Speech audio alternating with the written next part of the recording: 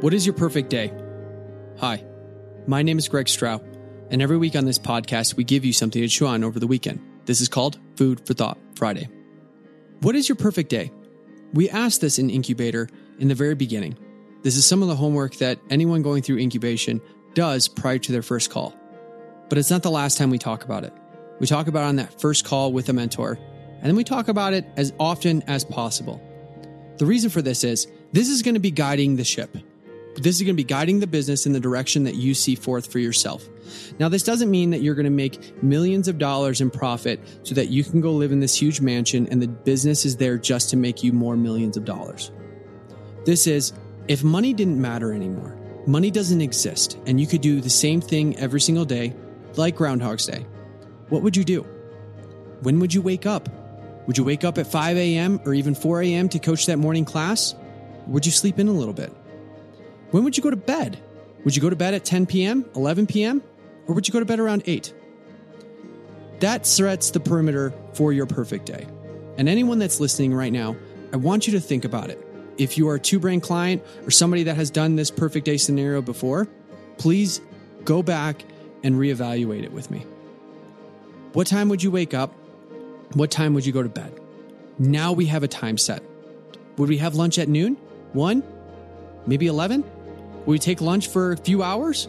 That's okay too. Now we have from when you would wake up to when you'd have lunch. What would you do? Would you run your business like you have been? Coaching classes? Doing reports? You have a lot of time to fill up in the mornings. Would you go to the gym? Would you not go to the gym? Is there other things that you are passionate about that you would do at that time? I want you to segment it out. Would you have lunch with your family and your kids and then drive them to school? Or would you start right off to work because you're better off that way? You guys have heard Chris on this podcast numerous times talk about waking up in the morning super early so that he can start knocking out his work. Not all of us can wake up at 4 a.m., but that's okay. You need to figure out what time it would be best for you and segment your mornings. After lunch, what would you do? Would you take a nap? Would you go to the gym then maybe? Would you work on other things? So I ask you again, lay out your perfect day. What does it look like from the time you wake up to the time you go to bed? Money doesn't matter anymore. And if it's sitting on the beach, drinking pina coladas, that's okay. Let's build your perfect day. Let's get you one step closer to perfect day. If you feel like you're living your perfect day right now and you reevaluate it and you are, turn around and do it with your staff. Ask them what their perfect day is.